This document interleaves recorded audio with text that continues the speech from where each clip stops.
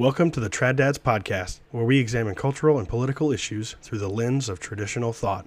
All right, so tonight I wanted to talk about the concept of bootstraps. Pick yourself up by your bootstraps. In the context of a very specific recent event, which is California deciding to essentially regulate the gig economy out of existence in their state. And what's so interesting about this, I think, is that I've read two very different takes on this particular issue, and I think both of them are obviously wrong, obviously incorrect. And I think there's an obvious third position in here that someone could very easily take, and that if they're thinking in the right terms, they would be able to come to this conclusion fairly easily. So just to give a little bit of news about what's going on, essentially what happened was the left in California was complaining that there are a lot of jobs that do not include, are not paid some kind of benefits or something like that. They don't enjoy kind of a full-time employment scenario that a lot of people in other parts of the country do. So the target was on specific types of jobs or specific industries. One of the articles that I'll put up is specifically about the news media and the opinion, really not really news necessarily, but the sort of opinion news world. And a lot of these people that work in this area are freelancers, and they just submit their work and they get paid if the editor accepts it. And they don't work for any single publication. They may write for several different publications and all this sort of thing. Another good example is Uber. Your contract with Uber, as a driver, you're just a contractor. You're not an employee. And you just get a cut of the total fare for each of the rides that you offer, and that's just the way it works. The app just facilitates your business.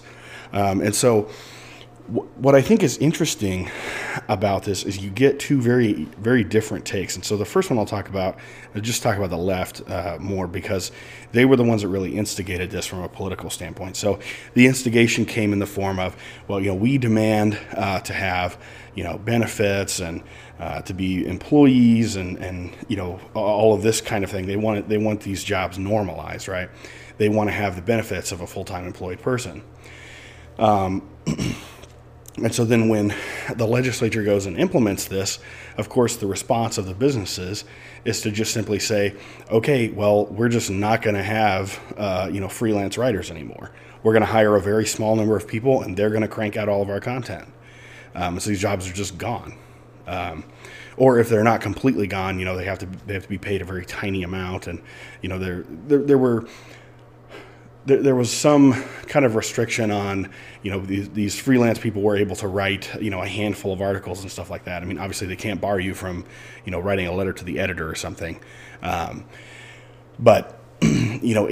far as your ability to make this into some kind of a stable, remunerative type of profession, or even as a relatively profitable side gig, these regulations were going to make that basically impossible, just because of the way, to an extent, you could frame it as the way the businesses responded. Well, this is not how they should have responded. They should have, just done what the lefties were clamoring for, which was, expect the same work out of them and give them all the benefits too.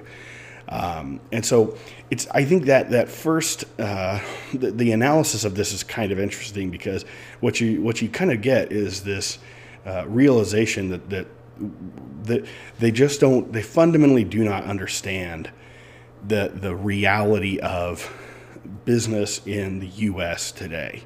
They don't understand how the stuff works. They don't understand how their bosses, the people who control things, don't understand how they see things.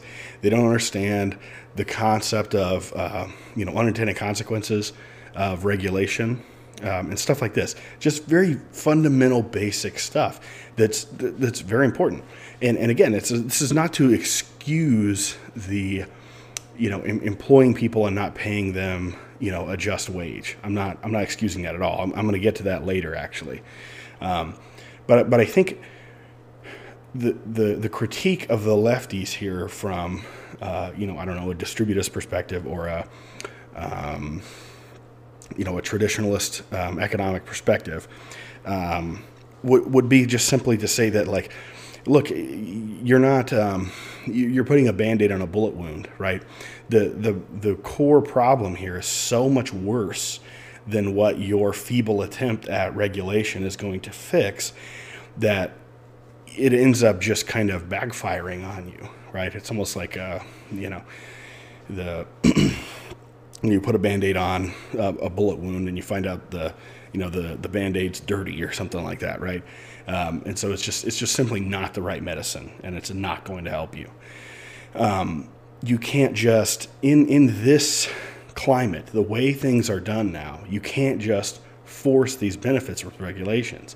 There has to be another way to go, and I'm going to talk about that later. So to kind of move to the bootstrapper kind of regulation, the sort of BoomerCon kind of thing. I'll put up a link with a timestamp for the Dan Bongino show, and Dan Bongino is he's one of these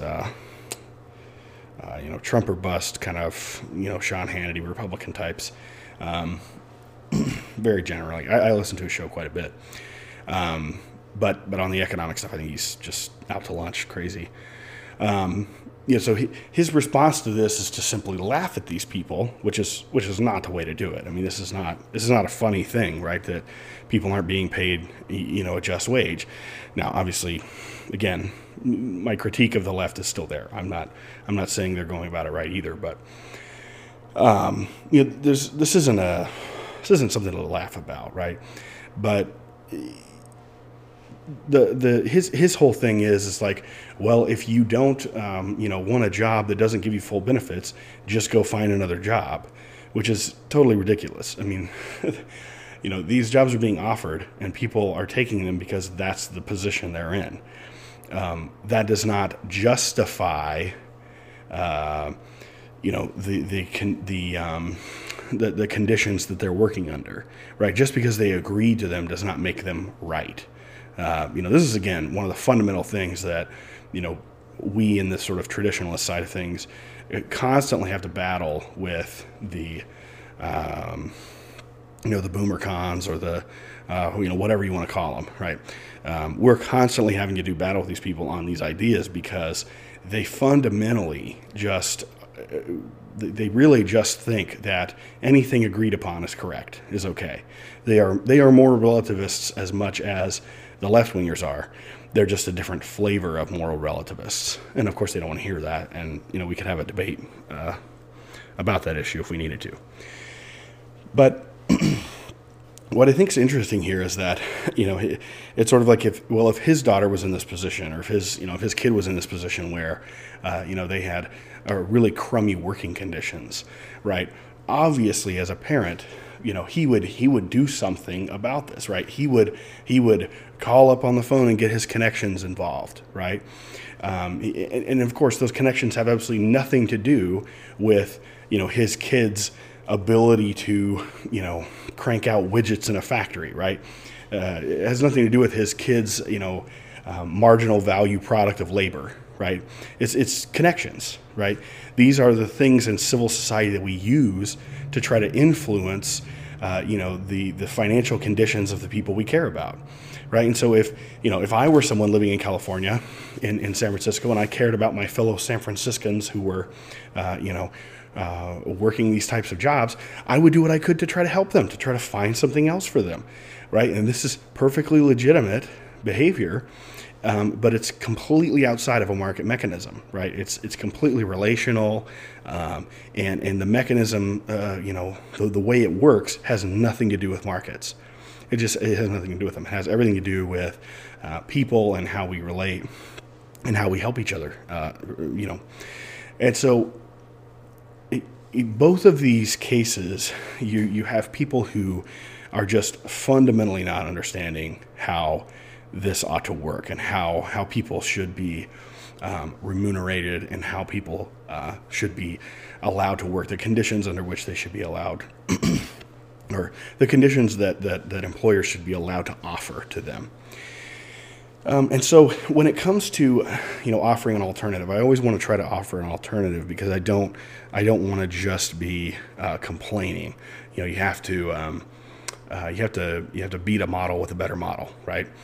And so to me, the better model, and I kind of lean back on a previous episode where we talked about if there was an employer who wanted to do this stuff right, if there was an employer who wanted to pay based on the needs of their employees.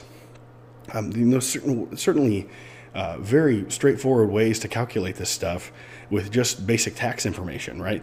You just look at the number of withholdings that somebody has, or the number of dependents somebody has, and leave it to the IRS to vet the thing. But just count their dependents and give them some kind of a pay scale based on their dependents. That's totally fine. That makes total sense.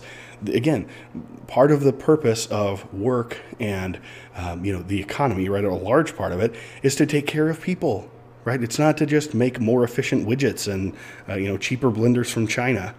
The point is for people to be provided for when they need it, and in a reasonable fashion. Now, of course, that leaves all kinds of room for judgment, sure. But you can't just throw your hands up and say, well, if the regulation doesn't work, then nothing will. Or, just pull yourself up by your bootstraps, Johnny. It's your fault for taking this job. Both of these things are silly, right? People are doing things because of the positions they're put in. Now, of course, we can have all kinds of discussion about the fact that people need to put their priorities in the right order. And so when they are looking for jobs, of course they need to have the right priorities. Of course they need to have their life, kind of sorted out to some extent, right? But the way they're going to do that is not through someone, simply shouting, pull yourself up by your bootstraps, right? That's not effective. That's not going to change the situation. And if you care about these people, if you see them as your neighbors or your community members or your family or your co-religionists, right? You're going to help them in some way, and that help is almost certainly not going to come through some kind of market means. So we have to think about priorities. We have to think about intergeneral wealth transfers, right? Transfers, excuse me. I saw a statistic recently claiming that millennials or a certain age range right now. I don't know, 25 to 35 or something like that. And when the baby boomers were in that age range, they held 21% of the wealth in the U.S. Gen Xers, when they were in that age range, they held 4% of the wealth. And millennials, currently in that age range, they hold 3% of the wealth. And I think the argument you can take from this is just simply that, it's very hard to have your priorities in the right order when you're just trying to scrape by paycheck to paycheck, right? And it's not to say that there aren't any boomers trying to do that. Of course there are. But what we can see is that this intergenerational wealth transfer is not happening. And so the bootstrap argument doesn't work. The bootstrap argument worked when it was an obvious sign that, Johnny just was being a lazy good for nothing when he couldn't work his way through college, or, when he was 22 years old and wasn't, married with a good full-time job, right? Well, the conditions were different in 1970. Things were just different then than they are now. And so we have to recognize that. And so that's where I think we go to, the lefties to an extent, and we say, look, guys, I appreciate your zeal, but you're tilting at windmills here with these sort of silly Band-Aid regulations, right? The bottom line is we have to figure out how we're going to shift, demand and supply curves here. We have to think about how we're going to, increase competition for labor, right? We have to think about how we're going to incentivize, managers and business owners to pay in a reasonably remunerative fashion that supports families, that supports supports people for their actual needs. And to some extent, maybe that is going to entail, the sort of gig economy thing just going by the wayside in a lot of industries. And I personally don't see anything wrong with that. I think this whole gig economy thing is a little is a little silly. It's a little bit of like a facetious entrepreneurialism, right? Being an entrepreneur is a different type of thing than buying a car and being an Uber driver, or sitting in a coffee shop writing articles, right? I don't think that's not entrepreneurial behavior, right? When it's really just in service of sort of a large corporation that's really taking a very large percentage of the profits. That's not entrepreneurialism, and so it doesn't fit that mold in my mind. So we have to talk about, potentially, some of these gig things are just, this is just not the way things are supposed to work, right? And so to that extent, I think maybe the outcome of this regulation is okay in the longer term. And sure, it comes with some short-term pain, and that's obviously not good. But I think there needs to be, we need to be a little more creative about, how we advocate for designing incentives in this space, right? Maybe we give businesses a tax break if, they do pay on a family-based pay scale. Maybe maybe it's more of a sort of a carrot incentive rather than a stick, right? But maybe there's room for stick incentives as well, right? I mean, maybe there is room for negative incentives for employers who are not, sort of providing this kind of family-based wage. So I think, and again, this is fundamentally different from just saying, all the employers have to pay all the benefits, right? I don't think that that deals with the problem specifically enough. I think you're trying to just put something out there that's just going to fix all the problems, and it's not, because it's not understanding what the underlying issue really is. It's just looking at a symptom of that problem and saying, well, we can treat this one symptom, and so that's going to solve the problem. It's not going to solve the problem. You're not diagnosing the issue, and you're not giving the patient the medicine that they need. You're just putting a Band-Aid on a bullet wound from an economic perspective. Thanks for listening to the Trad Dads podcast. If you enjoyed our show, please subscribe on your favorite podcast app and consider giving us a 5-star rating on iTunes. It really helps us out.